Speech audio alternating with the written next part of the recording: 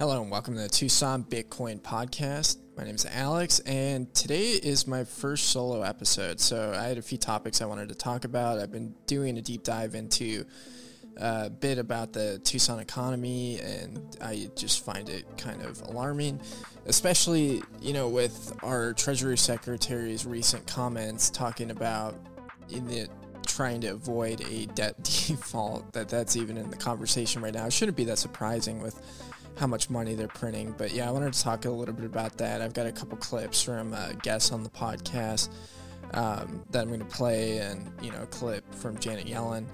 But yeah, before we get into it, I'm pretty excited. Max Keiser's coming to Tucson August 19th up in Phoenix. I said Tucson. He's coming to Phoenix August 19th for the Fuck Elon tour, and I'm pretty stoked about that. I think it's going to be a lot of fun. And definitely, if you're in Arizona, you should buy tickets and make a pilgrimage. I'm driving up from Tucson. I'm sure people will be driving from all over. It's going to be a good time. There's going to be a lot of good Bitcoiners there, a lot of good energy. We're going to pump it up. But yeah, I love Max. You fail to understand that it's a new technology that is as profound as the printing press or the electric light bulb. You're comparing it to things that you shouldn't be comparing it to. It makes no sense. You're talking nonsense. So yeah, we're pretty much going to be listening to Max scream for a while. We've got some good stuff going on with the Arizona Bitcoin Network. We've got Andrew Yang from CASA coming up to Phoenix to talk about multi-sig, and that's coming up at, I think, on the 30th, end of the month. And we have, what else going on? We have the Block Size War book club starting here pretty soon that I'm pretty excited about. And if you want to check that out, we'll be doing it on Zoom. And you can join if you go to the Arizona Bitcoin Network meetup page, or shoot me a DM on Twitter if you're not on Meetup at Tucson_Bitcoin. But yeah, let's get into the episode.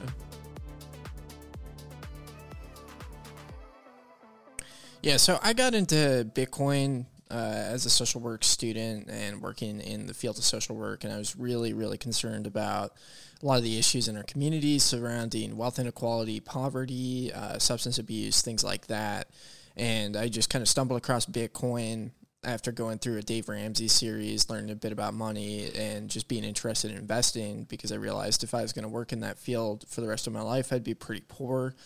And I don't know how specifically I found Bitcoin, probably on YouTube or something. But I went down the rabbit hole, was listening to What Bitcoin Did with Peter McCormick and the Pomp podcast with Anthony Pompliano, and somehow found Saifedean Ammous in his book, The Bitcoin Standard. And one of the things it was talking about was just how money influences society. And that was a really, really interesting concept that I'd never thought of before, that inflationary money could influence people's behavior and discourage them from saving, and going down the rabbit hole a little bit further, I would watch videos with like Ben Bernanke, who used to be the head of the Federal Reserve and now works for someplace on Wall Street. I forgot where specifically, but he was one of his firms was heavily involved in the GameStop debacle and kind of screwing that up. But one of the things he talked about was like wanting to discourage people from putting money under their mattresses, and I thought that was kind of crazy. That there's like an intentional effort put forth to prevent people from saving. And what ultimately that does is it forces people into these, risky investments like the stock market and a giant Ponzi scheme, essentially, that is relying on more and more money pouring into it, and is also guaranteed to go up because the dollar, which it is measured in, is going down. And it was just kind of a backwards game. But yeah, we've seen wealth stratification grow in Tucson. It's always been a major issue. When you're driving through the city, there's the really nice parts and the really poor parts. And I don't think a lot of people, really put a ton of effort into understanding why that is. So, it's gotten a lot worse in recent months. in the last couple of years. One thing that I found incredibly alarming was the increase of cost of living in regards to housing. So just kind of to put it into perspective, the median house price in Tucson in July of 2016 was $177,000, which at the time was a pretty reasonable price. It was something that you could shoot for saving. I remember I wasn't making a lot of money, but I was, kind of pricing out houses and looking at the market, looking to save in order to buy one with my limited income at the time. Well, today, in July of 2021, it is $300,000. And in 5 years, the cost of the average price of a house has doubled or almost doubled. And that's kind of crazy. Now, looking at it priced in Bitcoin tells a very different story. So in 2016, the Bitcoin price of in July of 2016, the Bitcoin price was $684. July of 2021, the Bitcoin price was $32,000, or I guess today it's $34,000. And so in order to buy that $177,000 house in 2016, you would have needed 258 Bitcoin. Now in July of 2021, you only need 9 Bitcoin to buy that house, the same house. And that tells, a really, really interesting story. But yeah, I have a really good clip from Guy Swan talking about wealth inequality, and what we're trying to combat with Bitcoin. I'm going to play that real quick. Wealth inequality is something that I think it's kind of blanket assumed as a bad thing. I don't think quote unquote inequality, as a thing is something that we really need to solve, quote unquote. Because what we want is to solve unfair inequality. We want to solve corrupt inequality. But if, go back to the internet technician example, let's say I save 80% of the value and services that I give as an internet technician for 60 years.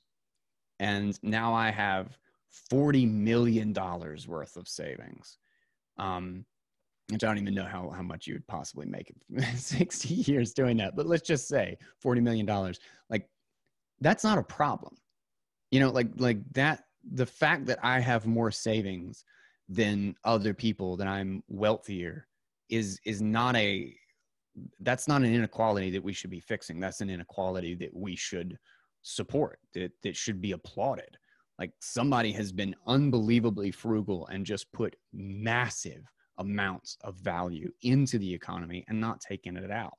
And that's what it means to produce a lot of value. That's what it means to have a profit. It means that all things equaled out at the end of the day, I put more into the economy that I took out.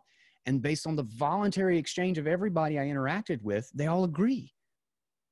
And that's a good thing. So if somebody is massively productive and somebody knows how to turn $10 into $100 by producing things and building fascinating new innovations and providing value for millions of people, it's important that they are the ones in charge of the money that we give them voluntarily.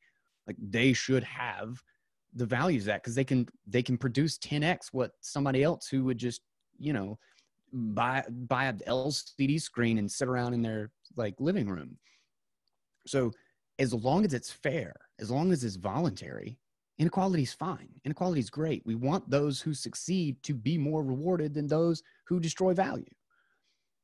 But in the sense of our current environment, we have really sinister inequality.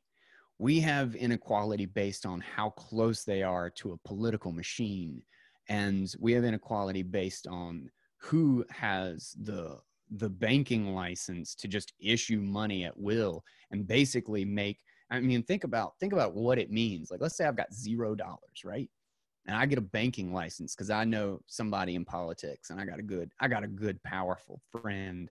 And now I just have the ability to issue money. Well, I issue $1 million loan at 1% interest. Again, I don't have any money.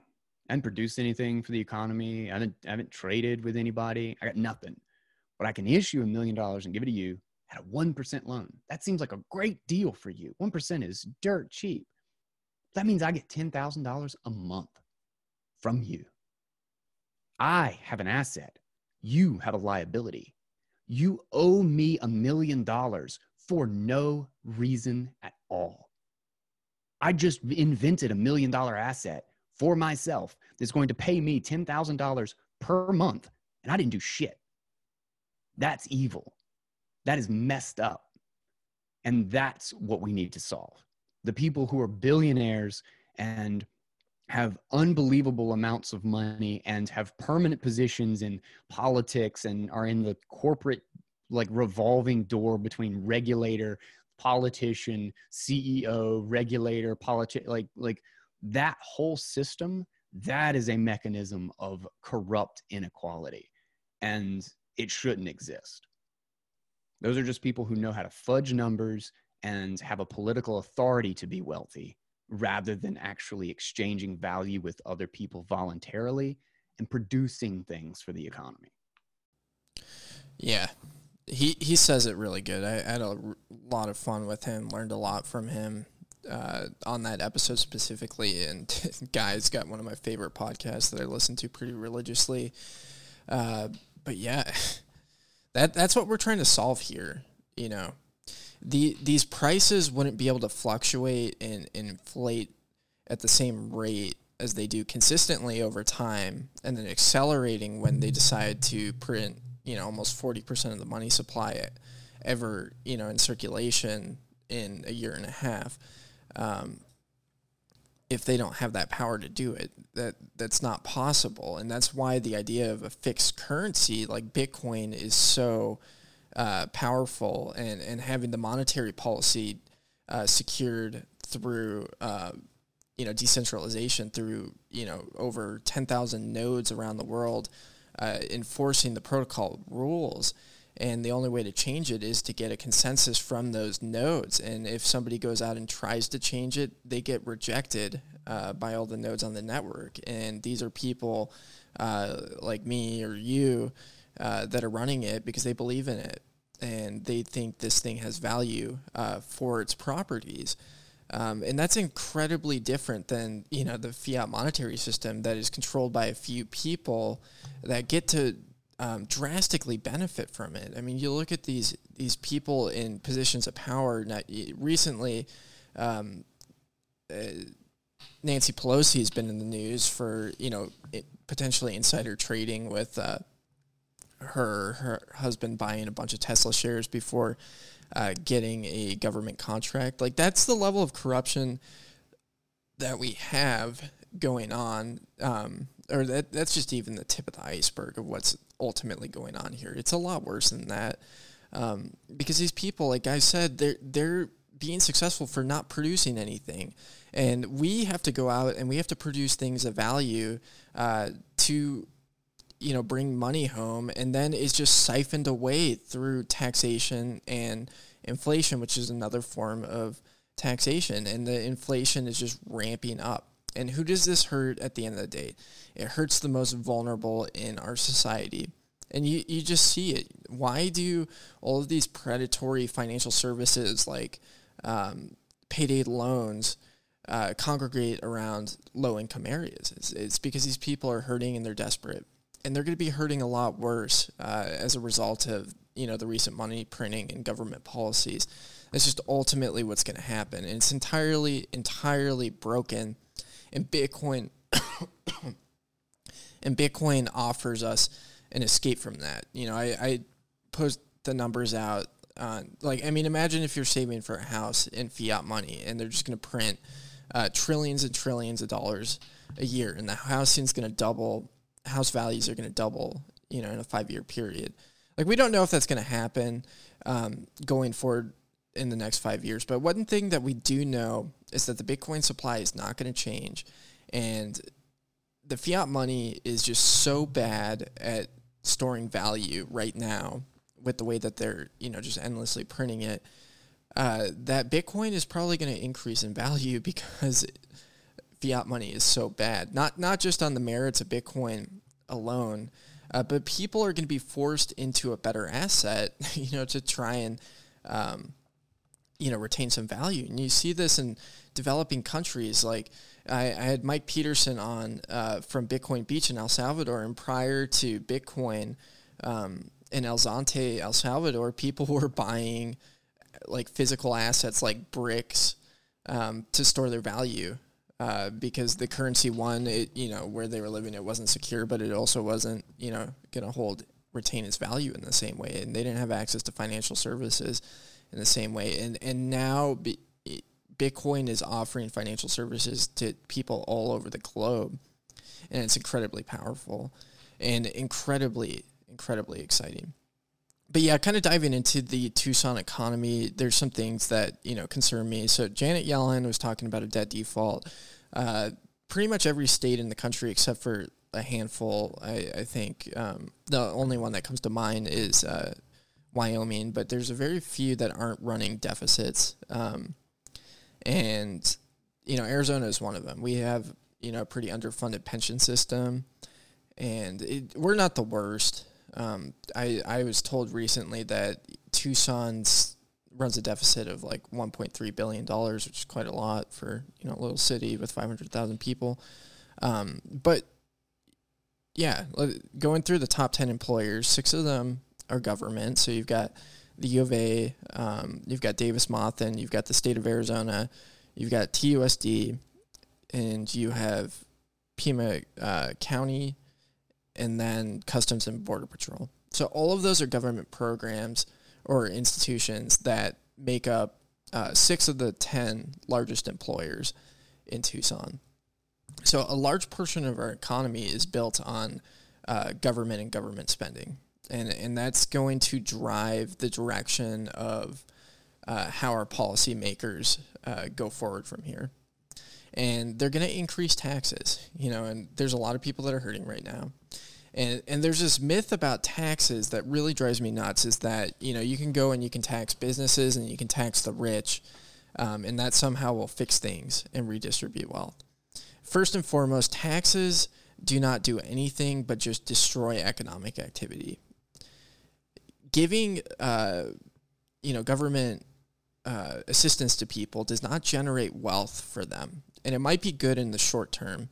If you've got somebody out in the streets, to get them into a house and get them some, mental health services, whatever, that might be good in the short term, but in the long term, it's really not that beneficial for them.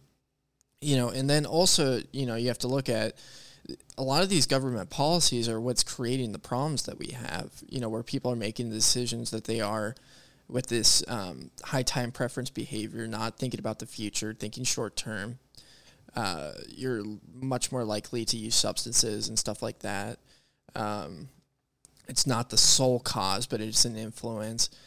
And then on top of that, just the lack of economic opportunity that's out there, the lack of opportunity in general is, harmful for people. It puts them in bad situations. And so when you go out there and you tax businesses more, that's a tax on normal people, because that increases, just like inflation, that increases the cost of goods and services. It also decreases the amount of jobs, and it decreases wages, because at the end of the day, businesses are going to cut wages if their expenses go up. Yeah, anybody that's worked at a business that has had some financial issues, that they've seen that. And so that's incredibly problematic. But that's what's coming forward in our direction, is we're going to see increased taxation, and we're going to see increased spending, and we're going to see increased stratification of wealth and devaluing of people's currencies. And there's not a whole lot of way out. Like you don't have a radical libertarian or conservative county. We have a pretty liberal county that is going to cheer these things on that are incredibly destructive for the local economy. And so that's something to be concerned. And I think ultimately what that's going to lead to is a collapse of the city at some point.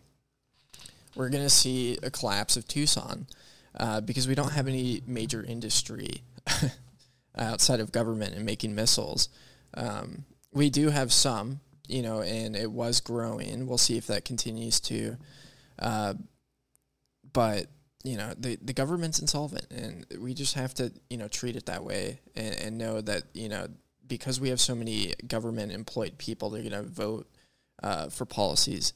But yeah, I've got a clip from Jimmy Song that I thought was really, really good, talking about, how with our corrupt money, you're just essentially voting for who's going to steal from you. And I thought that was absolutely fantastic. So I'm going to play that real quick. Yeah. So currently, we're kind of slaves of the government because they can print money whenever they want. And whenever they print money, essentially what they're doing is diluting everyone else's savings. And that savings is something that you work for. That's, you put your energy and time and effort into getting that money, getting that savings, and it gets diluted every time they print. So essentially they're able to steal your labor, and they're able to steal your labor. Well, what's that called? That's really just kind of a form of slavery, slightly more mild than I guess what we traditionally think of it. But that's essentially what it is, and it's most obvious whenever the governments are spending like crazy, and that tends to happen during war. So World War I, World War II, those were times of significant inflation, and that's largely because governments want to run the war. And it used to be before that they would have to go and borrow that money, right? Like in order to pay soldiers for weapons and things like that, they would have to go borrow the money. If they didn't have any in their vaults, they would have to go borrow the money. And of course, every war costs way more than anyone thinks. So, a government would do that. And they would find that the interest rates would be exorbitant, or that no one would lend to them, in which case they would lose, right? And that's how it used to be. The thing that changed with fiat money, and especially starting in the 20th century, is that everybody was able to just keep printing money. And what printing money does in that case is it subjugates the entire nation, everyone that uses that currency, to the government. And that's exactly what happened in World War I and World War II, is that pretty much every country that was involved was able to go into what they call total war. And total war is different than limited war, in the sense that limited war is only some soldiers, the military, they're the ones fighting. Total war is everybody's fighting. Everybody and all of the resources of an entire economy are devoted towards war. And that can only happen if you enslave the population to do it, which is essentially what these governments did. So I would say that, right now our relationship with the government is that of slavery, because they have control of the money. They are able to print money, and they are able to steal your wealth and labor. And as a result, we have this weird relationship where we vote in our leader, vote in people that are allowed to steal from us. It's just kind of a really weird dynamic. But it's okay, do you want these guys stealing from you, or do you want these other guys stealing from you? That's essentially what we're voting on. What Bitcoin does is it takes that power of money printing away from the state. And that means that they can't just go steal your labor. They can still steal through taxes somewhat, but taxes tend to be very, very difficult to raise. Ask any politician. It doesn't matter how blue a state that you're in. Raises and taxes are unpopular everywhere. It's just nobody likes it, which is why inflation's been used in so many places as a substitute. But because of that, when you have Bitcoin, they have to explicitly tax you whenever they need revenue, and they can't deficit spend anymore. They can't. There's no lender of last resort lending them money whenever they overshoot their budget. So governments shrink, and as they shrink, they can't just sort of like commandeer people's savings and their effort and their wealth and stuff like that. So in a sense, the government, like our votes actually start to matter again. It's not about who gets to steal from us. It's who serves us and our interests. And that's a very good thing. And that hopefully is the direction that we go towards as Bitcoin gains more prominence. Yeah, I had a lot of fun with Jimmy Song in that podcast, and I think he lines it out pretty well. We're just essentially voting for who's going to steal from us, and nothing really gets fixed until we fix the money. I mean, it's just something that both, the Republicans and the Democrats always agree on, is that we need to pump it up when it comes to the money supply. And I think this is incredibly important for people to realize, because you can't really start to make good decisions until you realize the system is rigged against you. And you either need to play it really smart and take advantage of the way it is, or opt out. And I think that's where Bitcoin comes in and is incredibly exciting. And so, I talked a bit about wealth inequality earlier. From a systemic level, Bitcoin and its monetary policy is a lot fairer system. In a hard money system, you're required to produce value to get money, instead of just siphoning value off of other people through taxation and cheap debt and inflation. So that's one aspect of it. And then two, it promotes savings and wealth creation, because I think savings, Guy Swan did a great episode on this called Walking Tall, where he talks about, savings is really the cornerstone or foundation of building wealth. And I agree with that. And, saying something like that in our current system, seems kind of ludicrous. Like, the idea of saving money is just super, super counterintuitive. And that's a reason why a very large portion of our country doesn't have savings, let alone, emergency savings. Like, if their tire went out, they'd have to put it on a credit card. And that's pretty scary. You've got a lot of people living paycheck to paycheck, because that's just, what the system is created with inflation. And so I think that aspect of it, for normal people in the middle class and lower middle class, or even, not making a whole lot of money, Bitcoin as a savings mechanism is huge, because if you have $1,000 in savings, which for some people takes a while to earn and buy, and you store it in Bitcoin and you're able to hold it for an extended period of time, that's probably going to increase, and it's probably going to increase a lot. That $1,000 over 48 years is going to be something massive. You have $1,000. Looking at the way our monetary policy is now, imagining 8 years in the future, what $1,000 is going to be worth, it's laughable. It might be the equivalent of $100 with the way that they're printing. Or, it's just going to decrease. It's not going to retain any value. And so I think Bitcoin is useful in that regard. And you're not going to want to go out and buy a new TV with your emergency funds because it has the potential to gain a lot of value over time. There's that incentive baked into it as well, which encourages that attitude. And then, for people that, really don't have any money, there are some awesome services out there like Fold, where you can just earn Bitcoin just from spending using a debit service. And I think that is huge and groundbreaking for what that could offer for people. And it'd be really interesting to see if these people working in social services start suggesting tools like this for people, because they have to spend money and they're not earning anything. They're just getting totally taken advantage of by the system. But yeah, one thing that you do have to contend with going into the future is that policymakers are going to hate something like Bitcoin, because if enough people realize that the system is rigged and opt out together, it really, this current sham loses its legitimacy. They're not going to be able to run the same game that they are. And I think they're realizing this. Like Christine Lagarde in the European Union said that, if there's an escape hatch, that hatch will be used. And, we're starting to see this.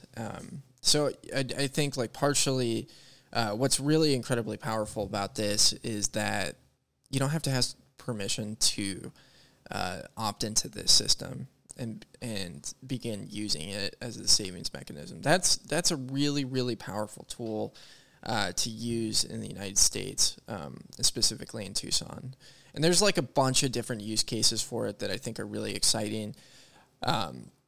You can start transacting with people peer-to-peer and do it in a way that's a lot more anonymous or is anonymous. If you go and you do the work, you can send money across borders, which, is an issue that I think a lot of people in Tucson experience because we have a large immigrant and refugee population, and people in if family members in the countries where people came from probably are experiencing some sort of devaluation of currency or lack of opportunity, so they're going to be sending money. And it's incredibly difficult to do that with the fiat monetary system because you have to rely on these third parties that take out large fees, and it's slow.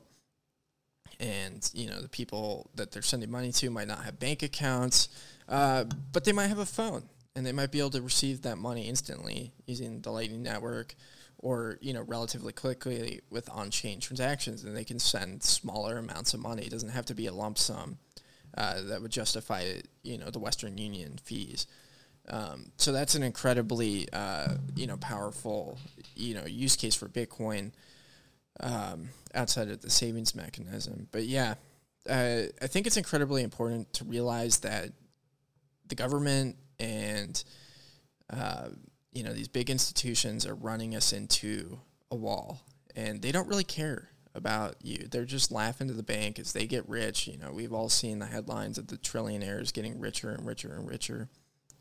And yeah, I think it's incredibly important. We're not going to, I don't think it's really that worth it to go and lobby politicians on Bitcoin. What I think is incredibly important is to reach out to your families and friends and present these types of arguments to them and, show them how to use Bitcoin.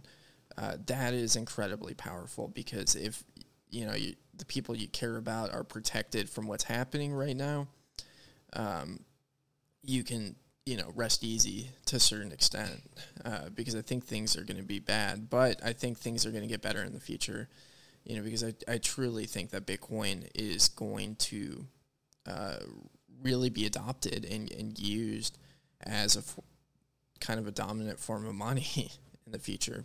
And that kind of stands in contrast against what's coming with the central bank digital currencies, which, they're talking about doing things like having expiration dates on the money that forces you to go and spend.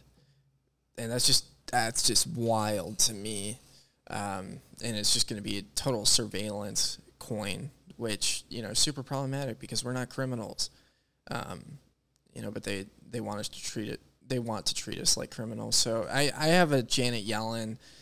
She's got so many funny quotes on Bitcoin, but I'm going to play her quote or her clip real quick.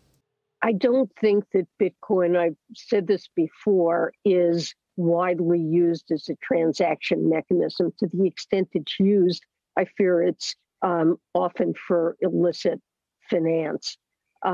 It's an extremely inefficient way of conducting transactions, and the amount of energy that's consumed in processing those transactions is staggering. But it is a highly speculative asset, and I think people should beware. It can be extremely volatile, and I do worry about potential losses that investors in it could suffer. And I know one of the things that Janet Yellen is definitely not concerned about is your losses from holding on to fiat money. And because when we're talking about the losses, it's not just money sitting in the bank account. It's people's incomes that are growing smaller and smaller and smaller. And it's incredibly bad. Because people, when you live in the dollar, you're just getting poorer and poorer and poorer. And when we talk about Bitcoin's volatility, it's volatile to the upside.